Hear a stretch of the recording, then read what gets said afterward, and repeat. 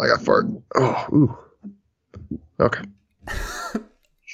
Should be another raw intro that we just roll into. And here we go. And that just happened. Steve, it is the Friday TSS episode that we're recording on Thursday. How's it going, man? Good, man. Really good. I'm bound and determined to get out and go do some dog chew hunting tomorrow. Some dog chew hunting. Can you please elaborate on dog chew hunting? Dog chew hunting is looking for sheds. I just like to call them dog chews. So we had a TSS question that said specifically, I was wondering if you guys could give some advice on tips for shed hunting, and it just had to laugh when that one came through. Yeah, no, I can't at all. I don't. In my life, I've picked up 4 sheds. But there's nothing else to do right now, and I really want to get out and just go hike. So my buddy Jason's a shed fanatic, and that's where the dog chew thing comes from. Because I'm always giving like shed hunters are very interesting creatures. That they find all these horns, and the guys like Jason. I mean, he's got just I probably even shouldn't say this publicly, but a garage full of horns that he'll never do anything with, and I don't understand it. Right, it doesn't it's just a crazy cat lady hoarding thing, The crazy cat lady. I don't get. I mean, what are you gonna do with a garage full of horns? I mean, they're cool to pull out and look at. Jason makes a Christmas tree every year with them. Yeah, I mean, that's cool. rad. It's I just don't get it, man. I mean, people will think this is crazy, but I've legitimately animals I've killed, a small buck, small bull I've cut up. My dog loves to chew on horns, so stuff that I've killed is just it's sat on a shelf in the garage for 5 years, and it's a little raghorn bull. I've just taken a saw to and cut it up like that. To me, the antlers they're cool to look at, but it's not. I don't know. You know what I mean? They don't mean that much. The hoarding of it, the collecting of it. Clearly enough to the point where I've just taken them and cut them up. But for the guys that go out there and find them, pick them up, and then they're this precious jewel that they hold on to for the rest of their life. I just don't quite get it. So yeah. I'm going to go out, I'm going to find a big horn, and I'm going to shoot the best spoof video I could possibly imagine. It's going to be epic. So can't wait for it. Yeah. I get I get the pursuit, especially the time of year. Like you said, if you're not doing something else that gets you outside, it is fun just to naturally find stuff.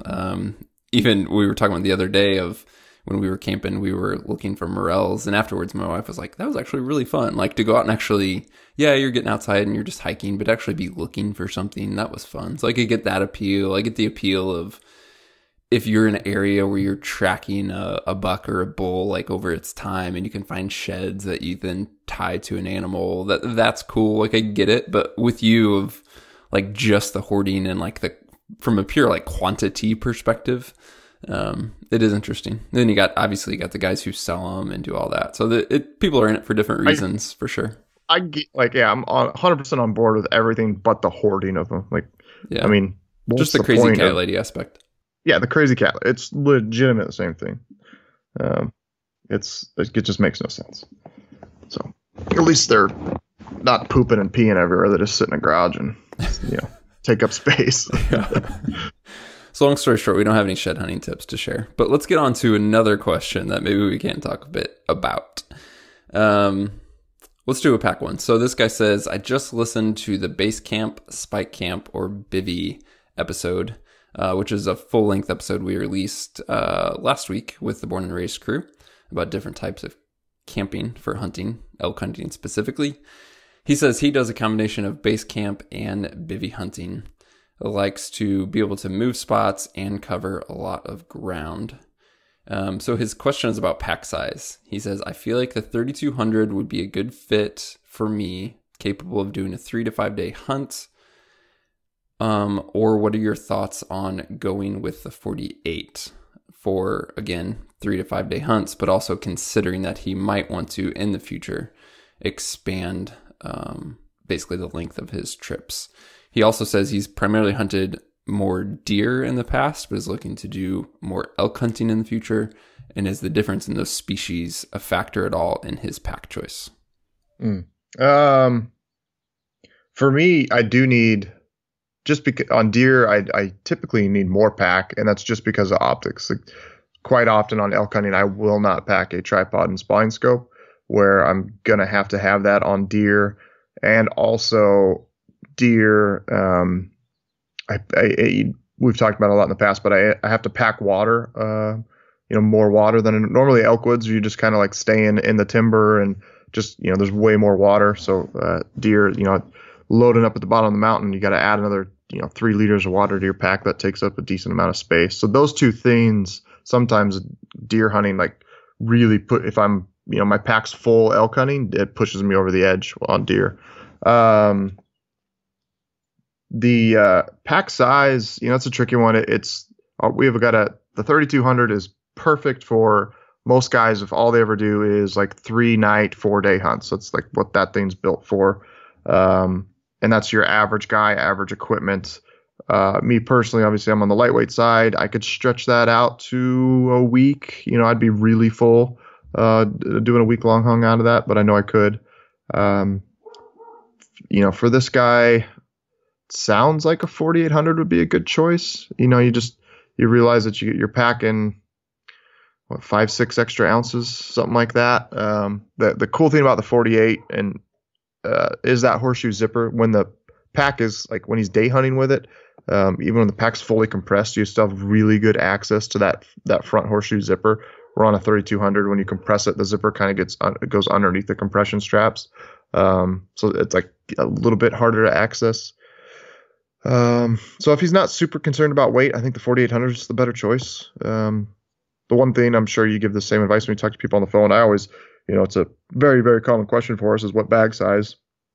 And we have it's super easy 30-day return policy. So I just tell guys like, if you're like, I think I want this one, but I'm not sure. It's like, man, just order up the one you want, get it, load up all your gear in it, mock like you're going on a hunt. And either you're going to find out you got enough space or you don't. If you don't, you literally just take the bag off, throw it in an envelope, and ship it back to us, and we'll swap it out for the bigger or smaller size, whatever you want to go with. So it's really simple. It's not this big process. You don't have to send the whole pack back. You just send back just the bag by itself, not even the lid, because the lid stays the same. Swap it out. So we make it easy to do that. And that's the good thing about ordering this time of year is you give yourself plenty of lead time in advance before fall hunting seasons really kick off, that you get that dialed in. Yeah, and some guys, when talking with them, they'll even say they order the 4800 pack system. They'll even go ahead and order the 3200 bag only, and they'll get both, be able to compare them side by side, be able to test load both of them, and then send whichever one they don't want back for that refund. So that's another option as well. Obviously, you're paying up front, which not everybody wants to do, which is understandable. But at least you can get them, go side by side, and then, like I said, no hassle on returning that. Yeah. You just have that time to test them out. And we're super kind of liberal, easy when it comes to that stuff, because we know we're an online company, and 99% of these guys are buying them sight unseen, so we're not like super super picky, down to like, oh, you ordered 31 days ago, you're SOL, yeah. But we just try to, like, within reason, work with people and make it as easy as possible.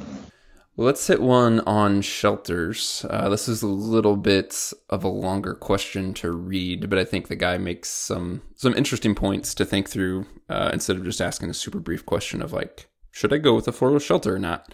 And I'd also say that we've hinted at this a few times in the TSS episodes as these questions come up, but we have been working on a Pack Essentials series, and we will have a kind of a full-length discussion on shelter types, pros and cons, what we use according to the conditions or the place. Like, a longer discussion's coming. But let's dive into this one because he brings up some good points. He says, I would like your thoughts and opinions on floorless shelters, such as the Seek Outside, Jimmy tarps, etc., compared to a standard enclosed bathtub-style shelter, such as Big Agnes, Nemo, Six Moon Designs.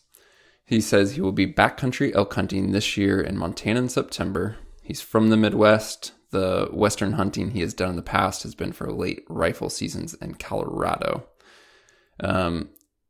Tied with that, this is kind of a separate point, but we'll get into it all. He says, I'm also leaning towards running a quilt after much research and listening to the episodes that you guys had with the guys from Catabatic. But at the same time, the thought of using a quilt with a floor shelter kind of gives me the heebie-jeebies with potential creepy crawlies such as mice or whatever else. Am I just being a wuss on that point or worrying about nothing? He also goes on to say, from much internet research, it seems like everyone that switched to a floral shelter says they wish they had done it a long time ago. Blah, blah, blah, blah, blah. He knows that one of the pros for running a floral shelter is the stove option, but he also wants to stay mobile. And so he wants to consider what will be best when you're just setting up camp and then moving the next day. So to him, the stove option for a floral shelter isn't the main consideration. So all that said, Steve, floorless versus called a standard or a bathtub style shelter. For this guy specifically, elk hunting in Montana, staying mobile, primarily September. And then we'll chat a little bit about quilts versus bags after that. Yeah, the floorless shelter is an interesting one. I'm 100% on board with what he's saying. Like I'm not necessarily worried about. I don't get like heebie-jeebies, but just like an ant crawling across my face wakes me up in the middle of the night, and it's just annoying more than anything. So I prefer to just I always have my bivy sack with me if I'm in a shelter. Like basically, I've got my tarp, I got my bivy sack, and I just zip it up so I'm fully enclosed. And I just seem to sleep better that way, to where I'm just not worrying about bugs crawling across my face, because it definitely happens, and it's just like I said, it wakes me up and it's annoying, or I don't sleep as good as I possibly could have if I'm like I feel something and then I smack my neck or something, right? The floor of the shelter, there's probably not too many guys out there. From a weight savings perspective, I would venture to guess 80+% of them, if you're doing a floorless shelter, you're also packing a Tyvek ground sheet or something that goes under your pad, right? Not many guys are just throwing their pad directly on the ground.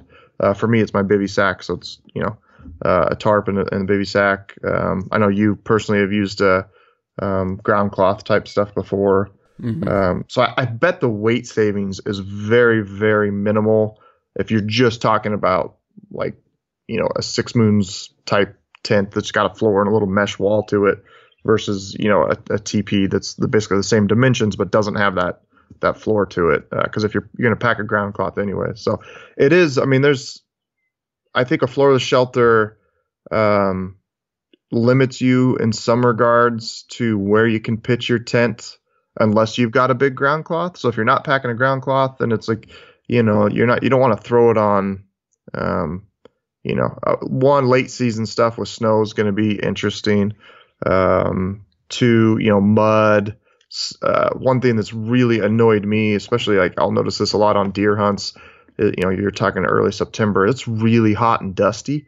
So, if you find a flat spot, but it's covered in like 2 inches of moon dust, that's a train wreck. I've been there, done that. That's no fun.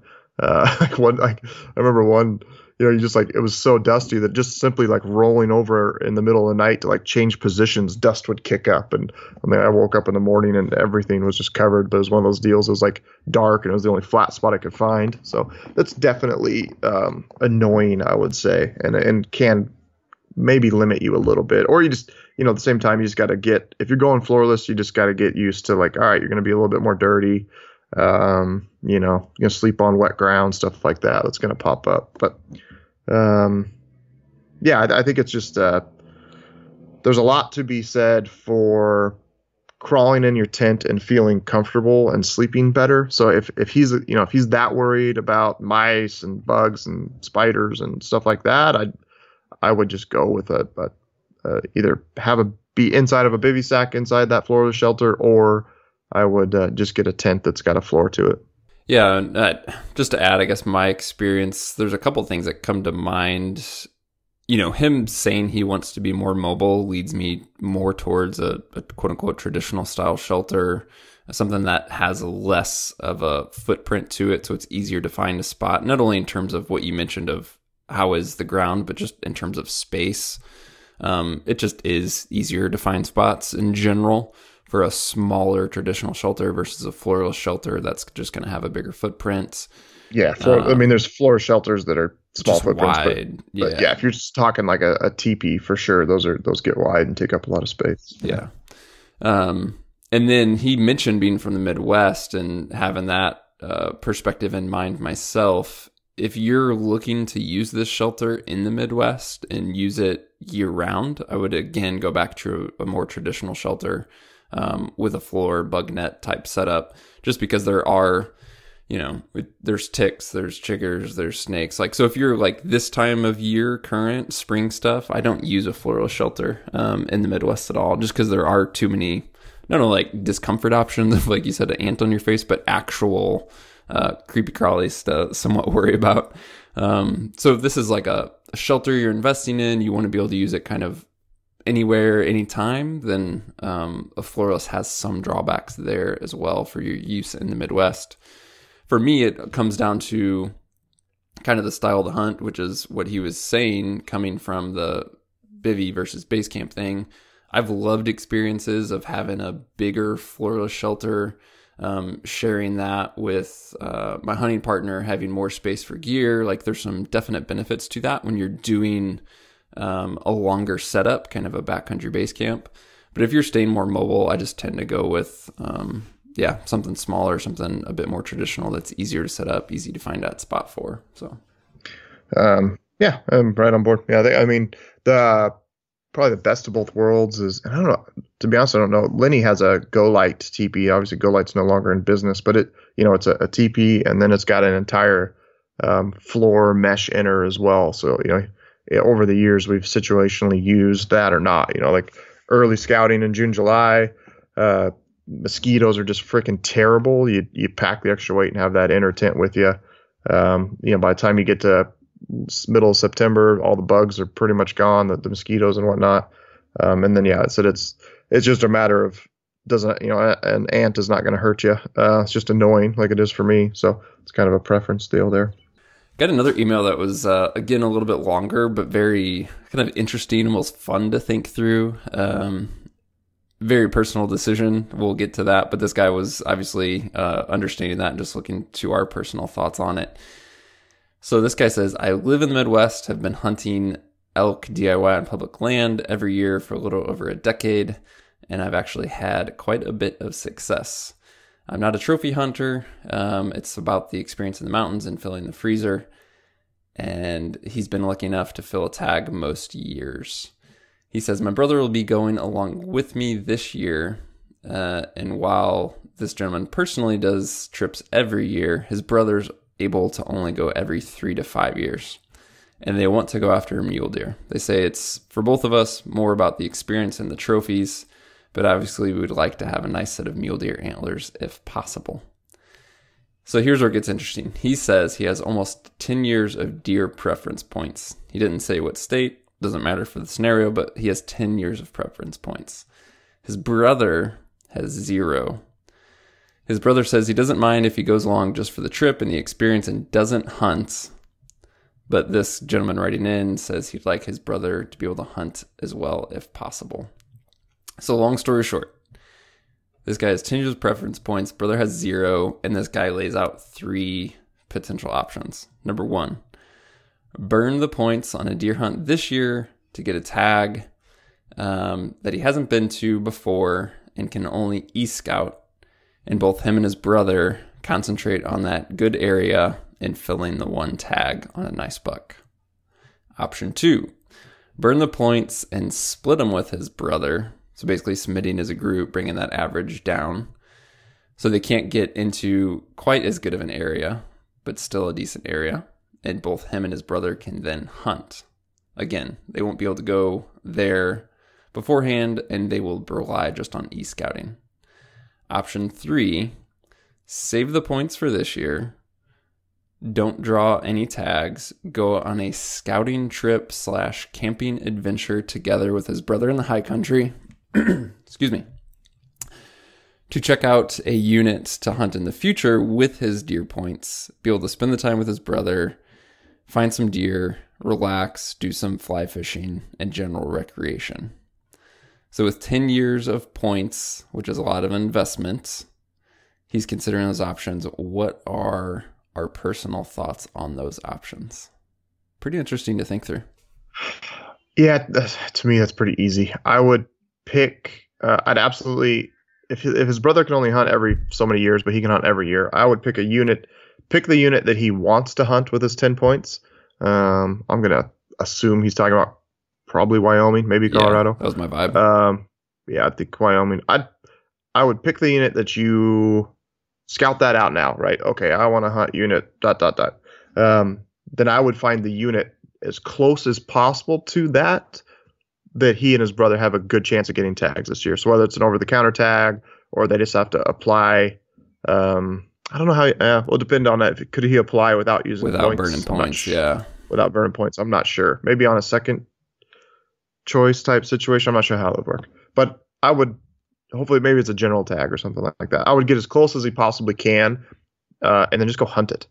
Go hunt it with the two of you guys. Have a blast. The whole scouting trip thing, like if you're coming all the way out here, I think that's you're going to learn a lot more actually having a weapon in your hand, hunting similar country, right, than you would if you were just to go in and do a backpacking scouting trip. Because really, he could, if he wants to do the scouting trip, I'd go do that in early August or something. And then you're going to see a lot more deer just because they're more active and less weary that time of year. So that's what I'd do. Yeah, I'd get as close as you could to hunt it, get that experience, and then I would save, and then go back next year or the year after and then use those 10 points. So. Yeah, I like that. That's a good idea. It's kind of a fourth option that wasn't quite there, so that's cool. Right. Yeah. On the first question, we got to go back. We skipped some stuff. Didn't you have some questions on a stove and or the quilt? You're right. I'm terrible. What a horrible host keep you in check, man. What a horrible host. Okay, yeah, let's go back. So yeah, quilts versus he said mummy bag. So to elaborate further, I skipped a little bit. He is traditionally used because I think they've primarily base camp hunted. He's used called like a square sleeping bag, right? He mentioned the model, but it's basically not a mummy bag, not a quilt. He said he was somewhat, the idea of a true mummy bag was claustrophobic to him, but then he also said the idea of using a quilt specifically in a forest shelter and being more open was also not necessarily mentally too comforting to him. So yeah, quilt versus mummy bag. Is mummy bag claustrophobic? Can you use a quilt in a forest shelter? Those related topics there. Yeah. So yeah, I mean, I'm obviously all about the quilt. So are you, from a performance, weight savings, like performance versus weight. I think is, that factor is pretty high compared to a mummy bag, just because you can get a lot warmer bag for a lot less weight.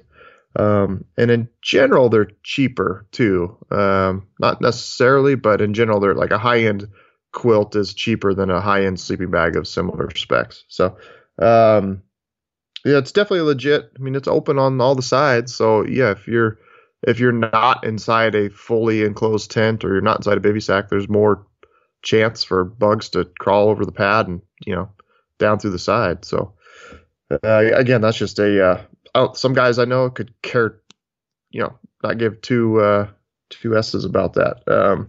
But other guys, me personally, I don't want bugs crawling on me. So, yeah, something I guess you got to do a personal decision. Yeah, which goes back to the shelter choice. Or if you're in Florida, using a bivvy, that type of thing for sure. Yeah, I mean, I've never, I guess going, because he mentioned feeling kind of claustrophobic in a mummy. I've never felt claustrophobic in a mummy.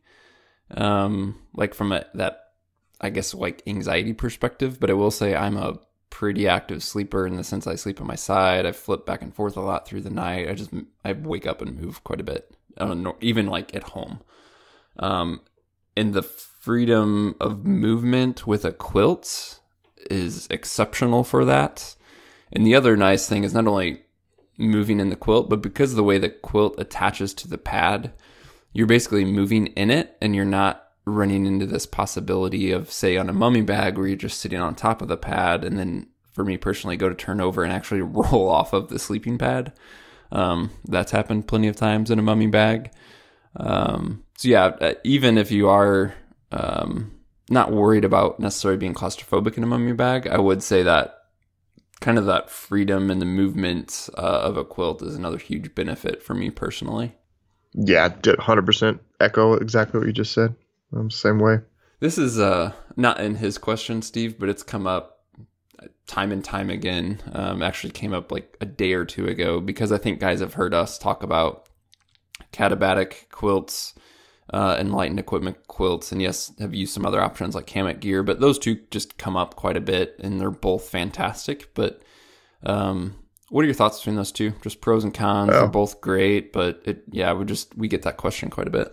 Yeah, Catabatic, hands down, quality, performance is outstanding.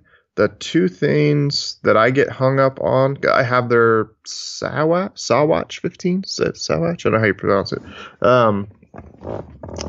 It's, weight to weight, it's spec to spec, it's heavier than Enlighten equipment. So they use a little bit heavier materials, and then also how it's constructed.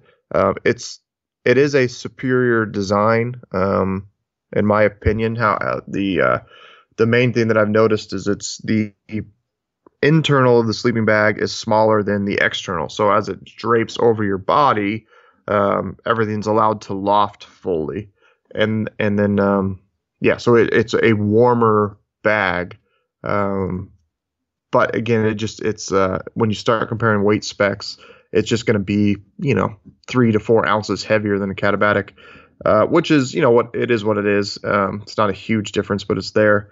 And then the only other thing that I struggle with is the sizing on them. Their standard size is too narrow for me, which is what I got in their 15-degree bag. And their wide is really wide. It's big.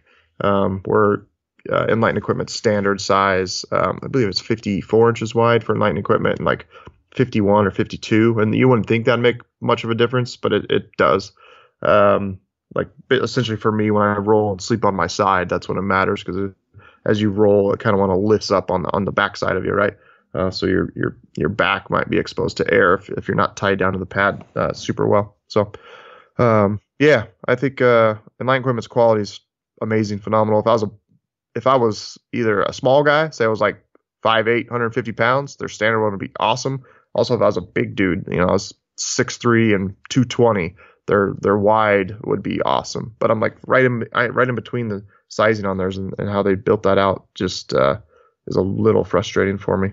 Yeah, I have the wide and the catabatic, and I'm not wide, but I like it. I like the space. Especially even in colder weather, you can you almost have like enough room to tuck it in a little bit, and almost have it under you on both sides, so you're not getting drafts. And that kind of goes back to one of my favorite things. Like everything you said, the quality's obviously great and all that for sure. And I think, as you said, spec to spec, they're more conservative in temperature ratings.